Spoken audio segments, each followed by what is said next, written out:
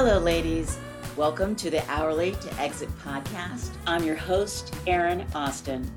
My goal with every episode is to share information and resources to help you achieve the next level of growth in your expertise-based business. We all know generating income from our expertise is pretty easy. The challenge is in scaling and building a business that can run without you. Join me here every week to make sure you are building an asset that can be used to fund your goals and your legacy. Before we get started though, one little disclaimer, because I'm a lawyer. The information I share on the podcast is general in nature and is provided for information purposes only. It is not to be relied upon nor construed as providing legal advice or legal opinions about any specific issue or set of facts. Now, here we go.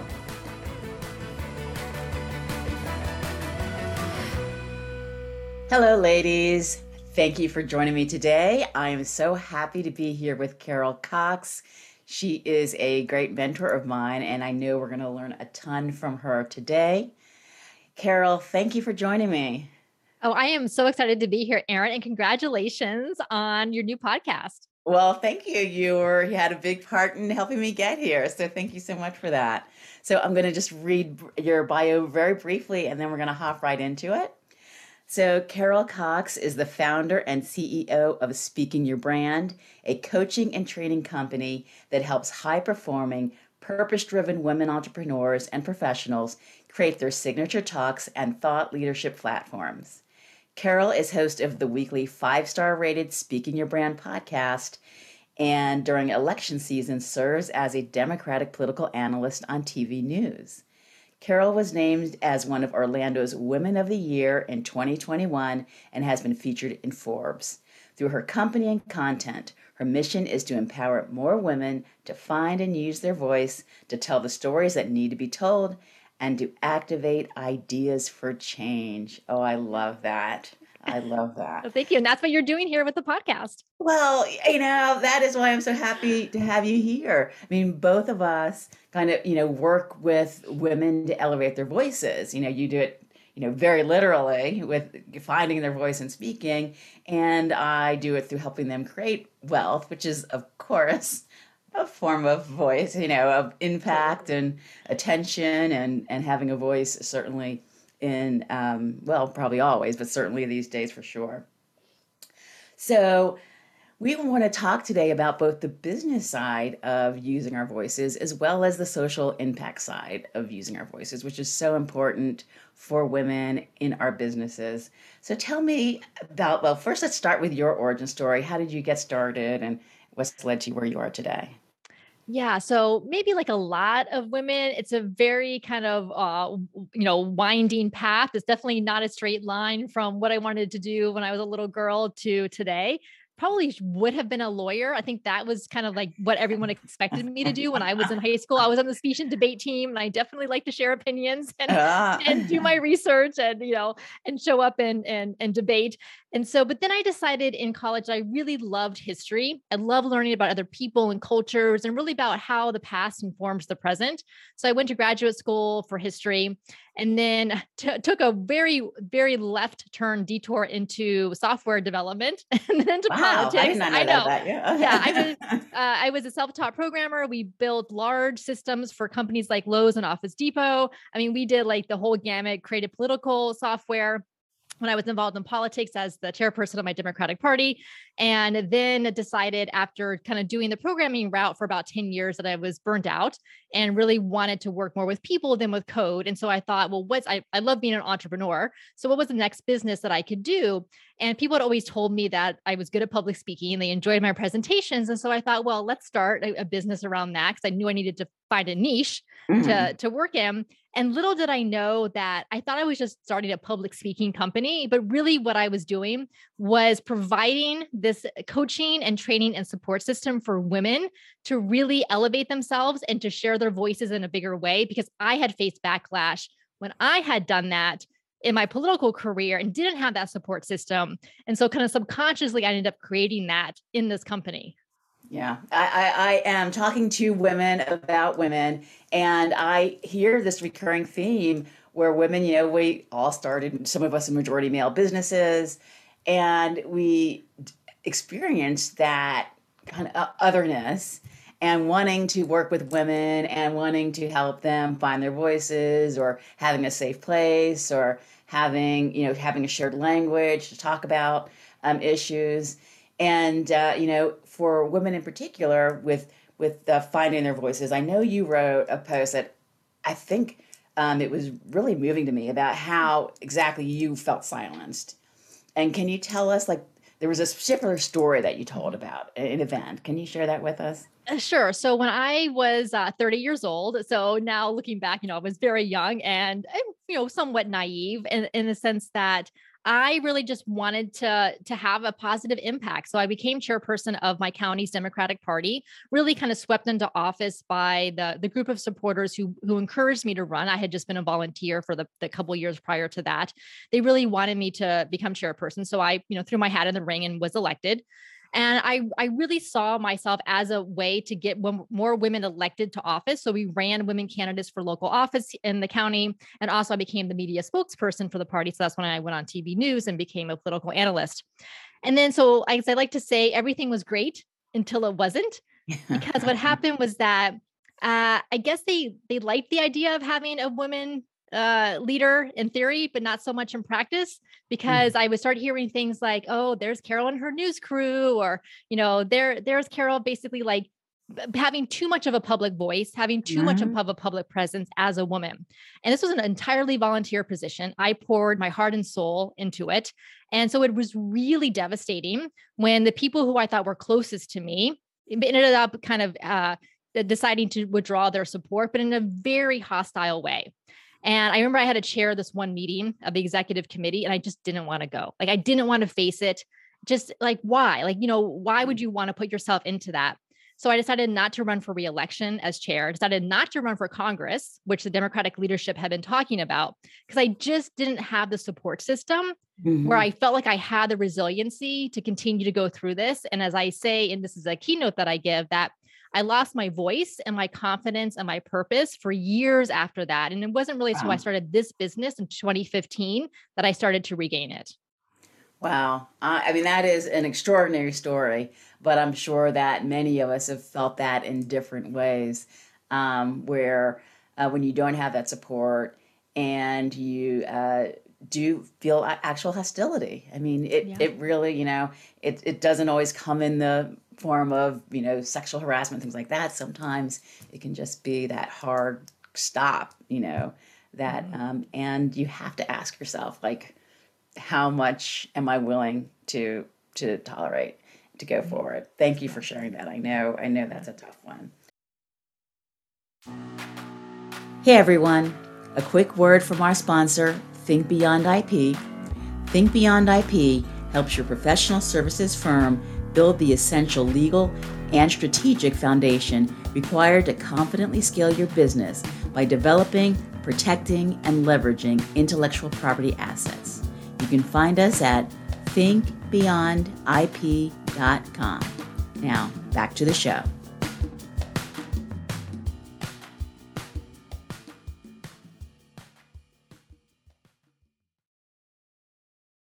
So,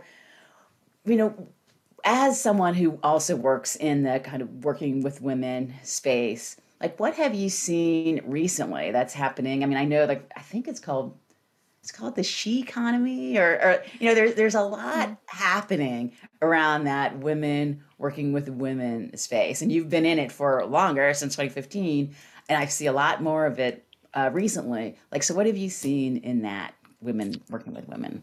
Yeah, Erin, this is such a great question. And I have two very opposing views about it. And so, and I think I'd like to live in this world where I can hold opposing views at the same time. So my first viewpoint is I love it. I thrive working with other women. There's this, there's been saying that's been going on around forever, is that the system we live in was not built by or for women. It was built to benefit men because of the patriarchal white supremacist society we live in, and so on. And so as women, we try to fit in like kind of mold ourselves into Mhm. the system that wasn't really meant for us. And so when we kind of can be in a bubble, which I'm very fortunate to be in, where we work with other women, we kind of we create a new system that works for us, and then we thrive in it. So Mhm. that's my one viewpoint. Very positive. I love it. I wouldn't have it any other way. My other viewpoint, this is my but, is that what I see happening a lot, and I'm as guilty of this as any other woman, is that I tend to gravitate towards women podcast, women conferences, working with women. And so guess what? When we do Yeah. that, the men don't get to see us in our full power, our full authority, our full thought leadership, because we stay too much in the bubble. So one of the Mhm. things I have to be mindful of is making sure I go to conferences where it's all genders, that I apply to speak at conferences that are all genders, and don't just Mhm. stay comfortable in my bubble. Mhm. Yeah, that is such a good point because I'm certainly guilty of, staying in the bubble. And for me, frankly, it's comfortable, but absolutely, you and other women who work in the, getting more women on panels in conferences, talk about getting that number up. And so it's super important for us to get out there and not stay in the bubble. And obviously, having, programs that build our confidence like this, are great for it. When you were talking about the good parts of, kind of going against the patriarchy, I was reminded of an organization. I'm not going to say it, but it basically is helping women lawyers make partner. And and they asked me to join for a while, and I'm not even kind of a traditional lawyer anyway. But I said, I don't know, why would we want to try to figure out how to fit into the way they do partnerships? Like, we hate the way they do it. It's a terrible model. Like, why are we trying to do that? Why aren't we trying to make one that makes more sense, that has more flexibility, that's more, results oriented, and not about, like, did you put in your 2,000 billable hours this year? And yeah, so one, we need to fix the stuff that's wrong, but we also need to play in the bigger playground too. So yeah, I like that. So one of the things that you talked about is when you've been silenced and how that's it inspired your work. But let's talk about also how women silence themselves. And how does that happen? Why does that happen? Yeah, Aaron. And I have done this myself, and I'm sure women listening have done this, and it is okay. It is okay. Sometimes we have to take care of ourselves, and sometimes we don't feel like we have the resiliency, or we're just, the strength at the time to put ourselves out there, or to be really vocal. And that's okay. Like, you have to trust yourself and what feels right in the situation. Number one. But then, going past that is, I think a lot of us are afraid to share opinions because we see other women do so, and we see what happens to them. Mm-hmm. The harassment, the belittlement, the death threats, even, for women on social media, especially, Mm-hmm. we see them ridiculed. And so when that happens, then I'm sure subconsciously, and maybe even consciously, we think to ourselves, well, why should I put myself out there in the same way when we see other women that happens to? And so, but of course, my argument to that is, I see us as pioneers, as being the ones to kind of take a little bit of this unfortunate backlash and criticism. So hopefully we're paving the way for the women behind us not to have to deal with it as much as we do, just like the generations that came before us paved the way for us. Mm-hmm. Yeah. Yeah. And it's interesting that you mentioned social media because I only hang out on LinkedIn, frankly. Me too. And so I forget about, like, I mean, obviously a lot of our listeners are, kind of hang out at those kind of more, Instagrams and the Facebooks and places like that. And so, like, tell me what's happening over there. Like, I didn't know that Okay. that was happening. All right. So my two favorite social media platforms are LinkedIn. That's the one I use the most. But then Twitter is the one where I consume the most, because I follow a lot of reporters, journalists, people who authors and things like that on Twitter. And I have for years because of my background in politics. And so, but I see it on Twitter, even though I'm not so much of a participant. But there was a study that was done that says that women online face 27 times more harassment than men do. 27 times more harassment. Unbelievable.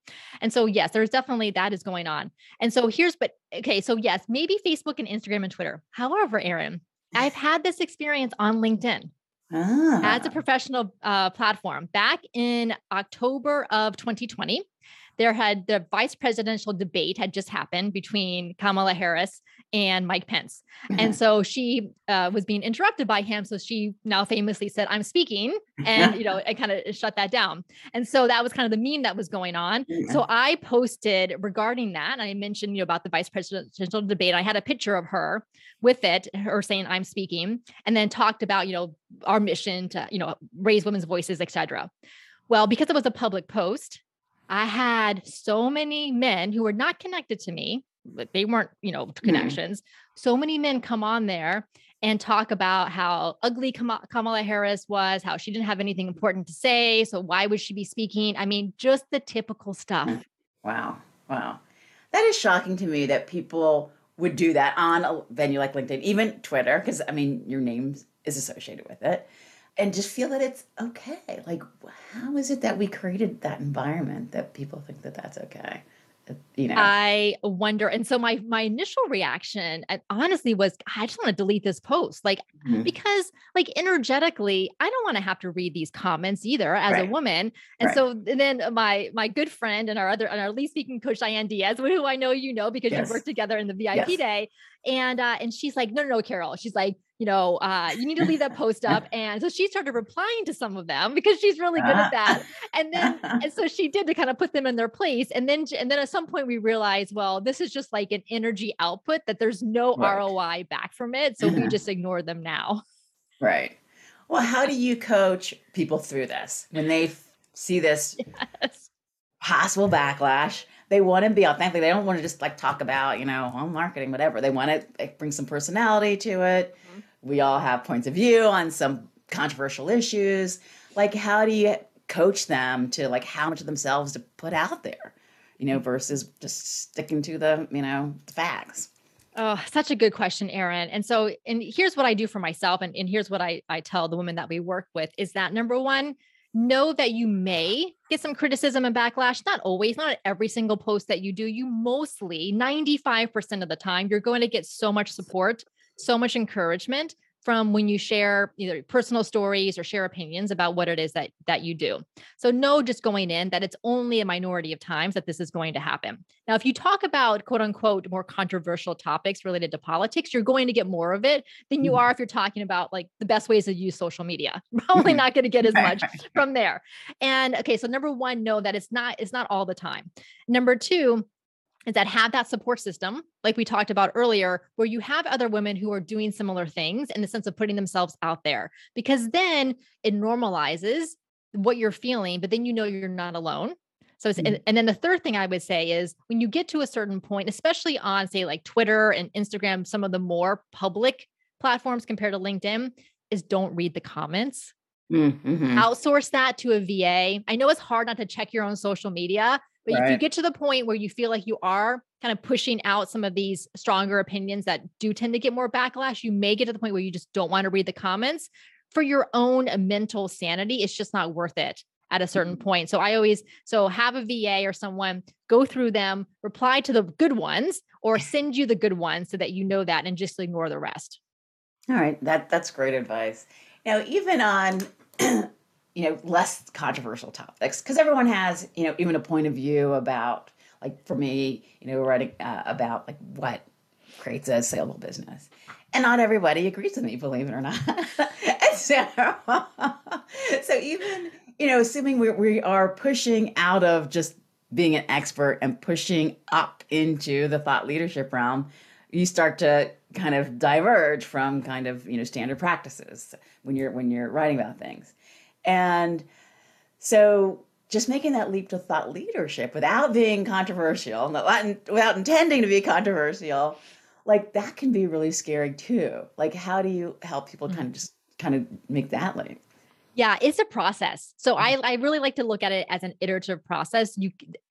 Like with most things in life, the more you do things, the easier it gets, or the more that you tend to kind of understand what's going on. And so yes, you may have people who disagree with you. That's Mhm. actually not a bad thing. It shows that you aren't just kind of saying the same thing that everyone else is saying. You are setting yourself apart. guys do it all the time. This is like when you Google search thought leaders, all the images that come up are of men and white men in particular, because women aren't seen as thought leaders because we need to put our opinions out more often, Mhm. even with the backlash that can come from it.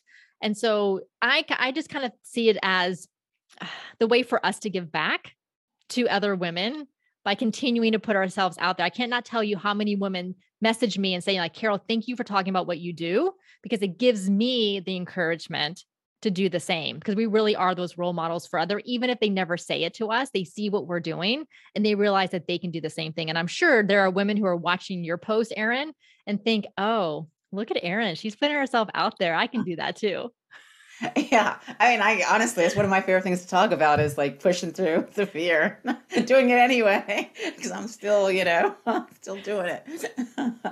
Exactly. So, so how is your book coming along, by the way? I know you're writing a book. I want to see what. Oh, thank you so much for asking. Not no.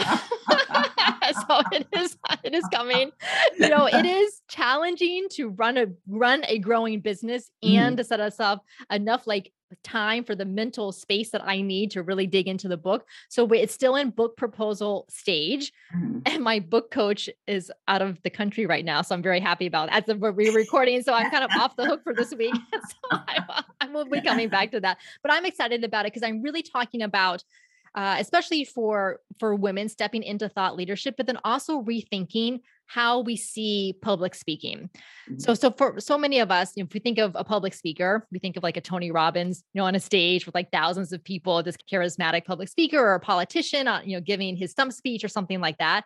And I think public speaking we see so much as one way, hierarchical, kind of ego based. And I really want us to think of public speaking as being much more two-way, collaborative, engaging, and participatory between us and the audience. I think as women, we tend to gravitate towards that because of the way that we're socialized, but I think it also makes it so much more interesting for the audience as well. So there's a Mhm. way for us to do that that will give us kind of a leg up Mhm. on what the men do because we have these qualities that we can channel into this and make ourselves so much better at public speaking and really at sharing a message and activating change. Maybe that answers my question about that because you wrote about the comparative analysis that you did when you were doing the proposal for your book, and you found these gaps in what's out there versus what you think needs to be included. Is that some of that, or more than that you Yes, found? yeah. Yeah. Yeah, it is definitely related to kind of like this traditional model of public speaking and redefining what public speaking can look like. There are they say that would rather die than than speak in public, or and women tend not to be speakers as much as men, or tend not to have the keynote speeches and things like that. And I think it's because of the way that we have always defined public speaking. So I'm hoping to change that.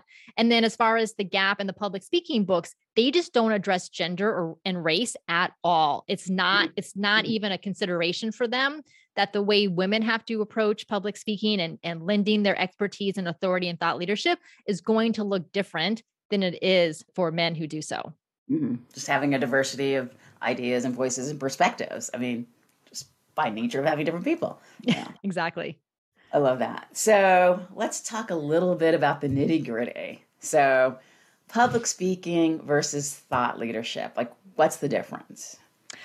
So thought leadership is really an umbrella that encompasses what it is that how you see the world and what message you want to share to help your audience imagine something better or different for themselves. So I liken it this way. An expert has the answers, which we need. We need experts like the scientists and our doctors and government officials and us and our businesses. We are experts and people come to us for our expertise. We need to continue to do that.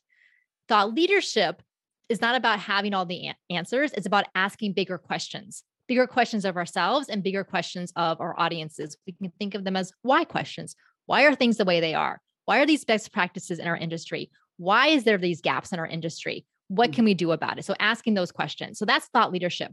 Public speaking happens to be a channel to convey your thought leadership. And in my mind, public speaking is one of the best ways to convey thought leadership because being a speaker gives you that kind of built-in authority Mhm. for then the thought leadership message that you're sharing. Gotcha.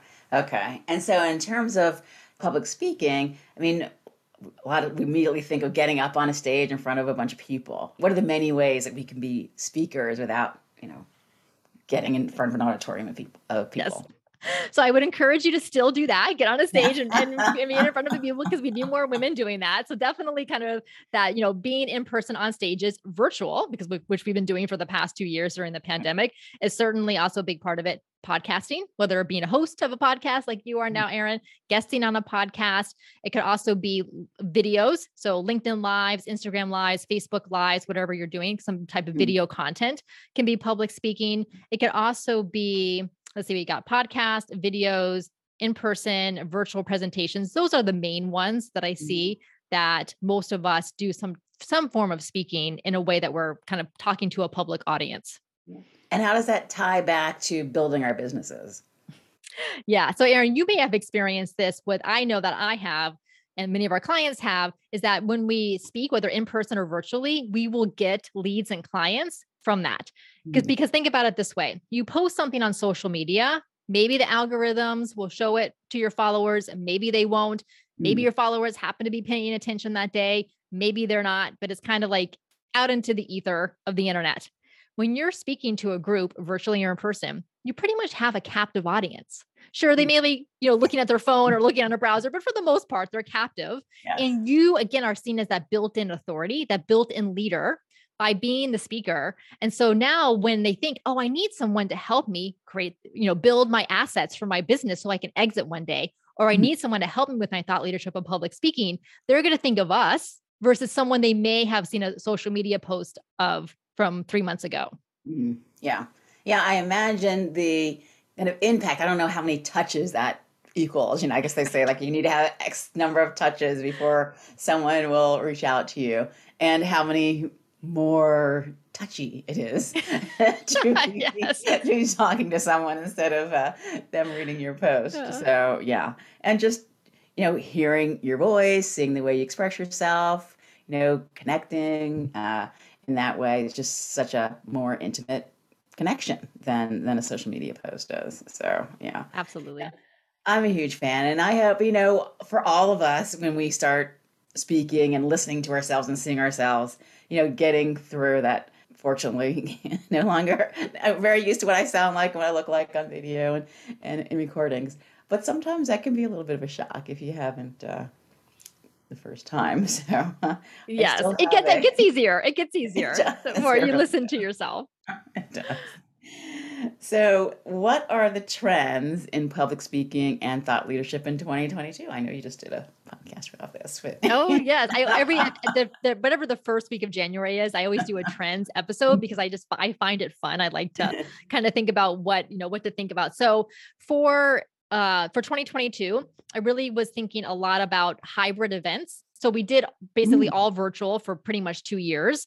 And I'm hoping at least, and I also see a lot of conferences doing a hybrid option where they're excited to get back to in-person, as am I, but they realize that there's a lot of benefit to virtual attendees as well, giving that option to people who either can't travel, have caregiving responsibilities that make it difficult from the travel, the expense, climate change, like, people don't want to fly in an airplane halfway around the world all the time. So I'm glad to see those hybrid events. Now, as a speaker, it becomes a little bit more challenging because we now have to engage an audience both in person and virtually at the same time. Yeah. So it's one thing to be in person engaged and one thing to be virtual and engaged, but they have to do both at the same time. So definitely need to hone those skills. That's one big thing. The other thing about thought leadership is really thinking about how to integrate your personal stories, your personal journey into your thought leadership idea, your thought leadership message. As I mentioned before, it's about asking these bigger questions about why are things the way they are. The reason why you probably are asking those questions related to a specific idea is because it has some type of relevancy to you and experiences you've had. So being willing to integrate that personal aspect into what you do is really compelling for the audience. I mean, when you asked me those questions earlier about those experiences I had, that was what led to what I do today. That was my personal journey. So it's very much connected. And it's the same thing for whatever your thought leadership idea is. Now, I know that, just generally people want to do business with people who they share values with, like in a way that was not the case 10 years ago. Like Coke is doing whatever. I don't care what Coke's doing so long as it tastes good. Whatever McDonald's doing, they got, and now people care and they want to know that they share your values. And so I imagine that trickles down to the small business level, to the entrepreneurs, to the professional services firm that you're engaging. So are there dangers in having like too much personality or expressing that too much? Like, will you turn some people off? Is that okay? You're turning the right people on? Yeah, I would say yes, you probably are going to turn some people off. I mean, Mhm. Erin, we could probably think of some people who put themselves out there with their personal brands or personalities and maybe it just doesn't jive with us. Like we just don't Mhm. resonate with them. And that's okay because there's lots of other people who do similar things to what that person does. And the same thing for us. Now, so we think about uh, what we do in our businesses and we don't have the scale of a Coca-Cola or a McDonald's. I mean, they have billions of dollars to spend on advertising so that Mhm. people always know that they exist. Like Right. literally, you cannot go probably a day without seeing an advertisement or drive down the street and Right. see them. We are not Coca-Cola and McDonald's. So we have to attract the people who are going to be most interested in working with us. And this is what I have found, Erin, and maybe you have found the same thing, is that when we put our values and personality out there, the people who do come and work with us, they get better results, but it's so enjoyable to work with them because there's that alignment there as well. So I feel like it makes the work that I do so much more rewarding because of that. And so I Yeah. don't see the downside of it. Yeah, I agree. I think the best part of kind of the shift that I've made from kind of more traditional legal work to working with women is that I mean, I get to talk to like really smart women with really interesting ideas. I'm like, oh, that's so cool. I mean, like I just chat with them. I'm like, okay, I guess we need to do some business here. But it's just so cool to hear all the interesting ideas that people have, what their dreams are, what their plans are, and it's a very different experience than just kind of being engaged to do a task or so yeah, I agree 100%. Yeah.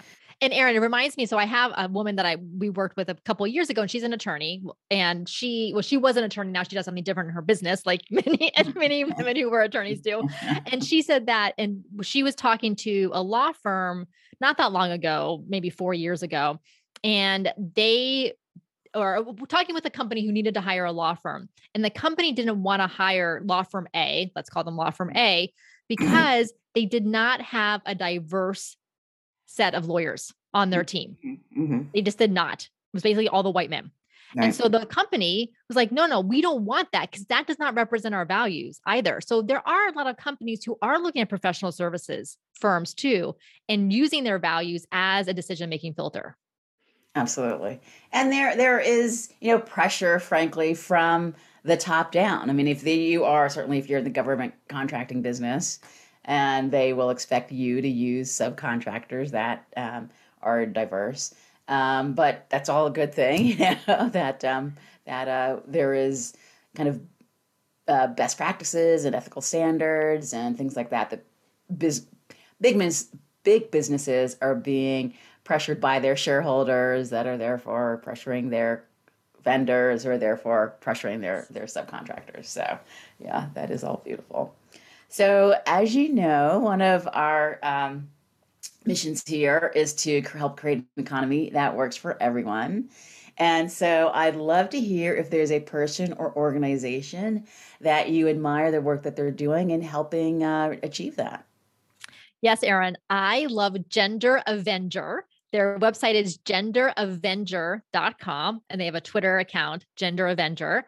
And what they do is that when conferences announce their speaker and panel lineups, they go through and they look and they grade them with a pie chart on how many men versus women and how many women of color and people of color versus not. And then they'll award them like different kind of like levels based on how balanced their speaker and panel lineups are. And then what's great about it is that they send out this and they'll call out the conferences and say, hey, you have all male panels on these topics, you need to, add some diversity. But then other people on Twitter who notice conference lineups will tag Gender Avenger and point it out to them so that they can then start to kind of put a little bit of a spotlight on these conferences to let them know that, hey, it's 2022. This Yes, should not be going on. I love it. That is fantastic. Gender Avenger. Yes, we will absolutely have that in the show notes. So tell me what you would, yeah, I'm sure you got tons going on at your company. So is there an offer or promotion you'd like to talk about with the audience? Sure, Erin. So thank you so much. I'm happy to do so. So our signature program is called the Thought Leader Academy. And when women go through it, it's 16 weeks long. We meet weekly on Zoom plus one-on-one coaching calls. And during the program, you work on your thought leadership message and idea and integrating your story, like we talked about, your Mhm. signature talks, your visibility, your speaking feeds, and of course, delivery as well. So it's a comprehensive program. The women who come through it are attorneys or former attorneys, pharmacists, Recovering physicians, attorneys, I yeah, think. recovering attorneys. Yeah. We have like pharmacists, physicians, scientists, coaches, copywriters, strategists. So it's really, I love the diversity of industry as well as a diversity of background that people bring to it. And it's truly just a pleasure every single week to jump on these calls with them and to see what they're working on, help them with their milestones and to cheer them on. That is fantastic. And I can say that I have been through the Signature Talk program, which is also wonderful. And so I hope that everyone will check that out as well. Well, thank you so much, Carol. It's been a delight to have you. And as expected, so much goodness in this episode. Thank you again. Thank you so much, Erin. Thanks for listening.